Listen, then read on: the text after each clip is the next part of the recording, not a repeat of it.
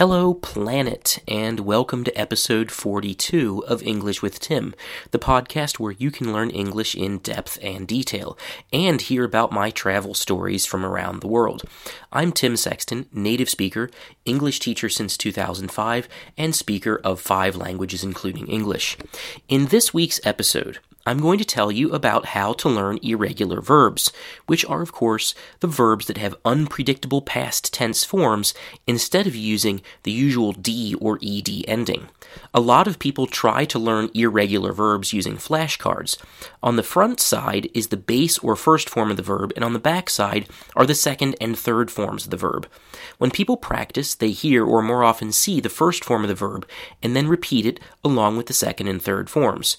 Go, went, gone, see, saw, seen, think, thought. Now, using flashcards like this can be helpful to review and to check and also to consolidate your knowledge, but I don't think that flashcards are a great or even a good choice as your main tool for learning irregular verbs. If you want to hear why I don't think flashcards are great, you can listen to episode 26, which had the title, Flashcards for Learning Vocabulary, Effective or Not. Given that flashcards should not be your main tool for learning, you need to find alternatives to them. In this episode, I will share some alternative ways of learning irregular verbs. These tools and methods already exist, cost nothing, are easy to use, and will improve your results. Before I start talking about these alternative ways to learn the irregular verbs, I want to do 2 things though. First, I want you to download the PDF included with this episode with the list of the 80 or so most used irregular verbs. The list includes IPA pronunciations for hard to pronounce verbs and some notes about British and US usage. These are the verbs you need if you have an A2 or B1 level, and for B2 students, the list will be great for reviewing. Second, I want to bring to your attention the fact that in order to remember the irregular verbs for longer, you need to pay attention to several different features of each verb. First thing you need to pay attention to is the pronunciation or sound of a verb when we hear it in speech. Second, we need to pay attention to how it is spelled or written on paper or on a screen. This is, of course, when you're practicing with flashcards or using, a table with all the verbs in it. This is the aspect or the feature of a verb that you use most often. With pronunciation or sound, less so. Anyway, third and last thing you need to pay attention to is the fact that each one of these verbs has one or more meanings. This is so often forgotten when people practice with flashcards. It's so easy to just say the words and never once think about what they mean. Remember, everyone, that we use words to communicate ideas and not to say them in lists without thinking about what they mean. So, pronunciation, spelling, and meaning. You need to know all of them. So, with that out of the way, let me tell you about 6 ways to learn irregular verbs better. The first thing is a general learning tip, which is to start with small steps. Very often I have seen students decide that they're going to learn all of the important irregular verbs and that they are going to do it in a single week. They start studying intensively, and pretty soon they quit. Or they succeed in memorizing the forms quickly, but then also quickly forget them. Deep learning, the kind that makes you remember verb forms for years rather than days, is something that for most people happens over a period of weeks or months rather than just a few days. Second, when you start learning, focus on the second form of the verb only. The second form is much more commonly used than the third, and sometimes the second and third forms are the same anyways. So if you learn the second forms, it will be a bit easier learning the third forms later. In fact, in my list of about 80 verbs, around 8 or 10% of them have second and third forms that are just identical to each other. So also, it may surprise you to hear that when you hear even educated native English speakers talk, they often use the second form when in theory they should be using the third. Finally, learning the second form separately from the third one is less confusing. You still will need to learn the third form later. It's used in the perfect tenses, in the passive voice, and sometimes as an adjective. That last one being used as an adjective, that is a really underappreciated detail of the third form of the verb, but that's another story. And at some point in the future, I will make an episode on the third form, but for now let's focus on the second one. The third thing that you need to do is to listen to the irregular verbs. In order to remember sounds, the human brain uses a mechanism which is called the phonological loop, which I talked a bit about way back in episode 7, which has the title The Chewing Gum Accent, which is about spontaneous, unplanned North American speech, and to a lesser extent probably British speech, and how you can cope with it using the phonological loop, which I'm about to explain to you. So now imagine for a moment that it is a quiet, cold winter day. Suddenly, in the distance, you hear a dog barking, woof, woof, woof. After the dog stops making noise, you can still hear the sound repeating inside your head.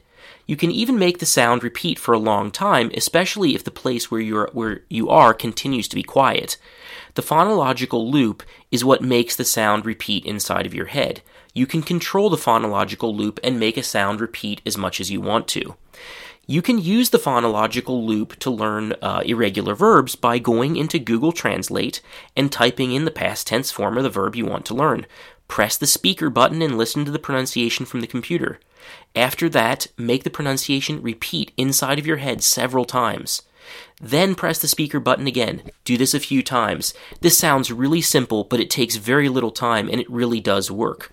I've also provided a free PDF in this episode that contains example sentences of the top 80 or so irregular verbs in context. You can copy and paste those sentences into Google Translate and listen to them too.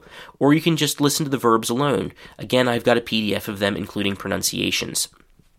Now, if you want to listen to irregular verbs in several different contexts, you can use the website youglish.com. That's youglish.com.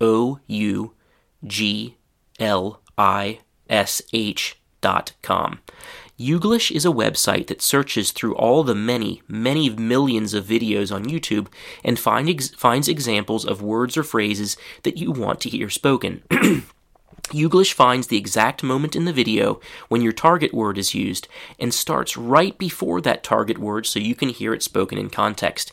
You can use Youglish with or without subtitles. The fourth thing that you need to do is to speak the verbs. Copy as best you can the pronunciation that you heard from Google Translate or Youglish. If you're using Youglish, you may try to repeat the whole sentence that you heard. You can also record yourself and compare your pronunciation with Google's. All of this really forces you to interact with the sound of the verb, which is something that really is missing usually when people practice with flashcards. The fifth thing that you need to do is to learn the irregular verb forms just like you would learn any other vocabulary items.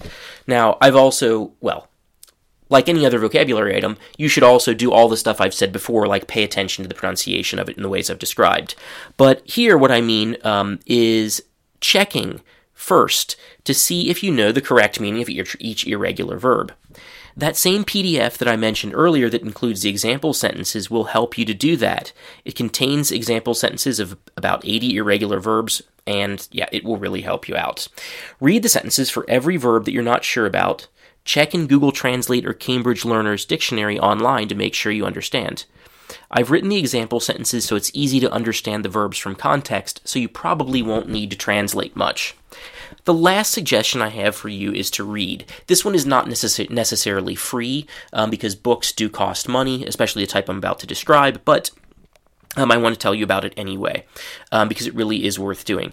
You can optimize your reading to help you learn irregular verbs by doing the following things. The first is, this is the part that's not free, by reading graded or adapted books that are easy for you to understand. For example, books from the Oxford Bookworms library that I talked about in episode 21, which was called Read Easy Books in English.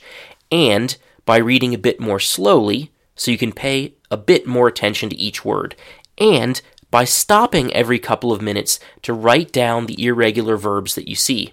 I suggest doing this for just a couple of minutes each day. And of course, you can make this free by, just using the BBC website or something like that.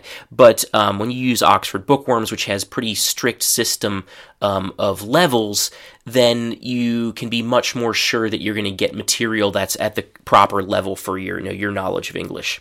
So that is almost all for today. I want to add that I'm working on some new worksheets to help you learn irregular verbs, and we'll talk about them in future episodes. Now that's all. Thanks for listening, and see you all in the comments and next Monday. Thank you.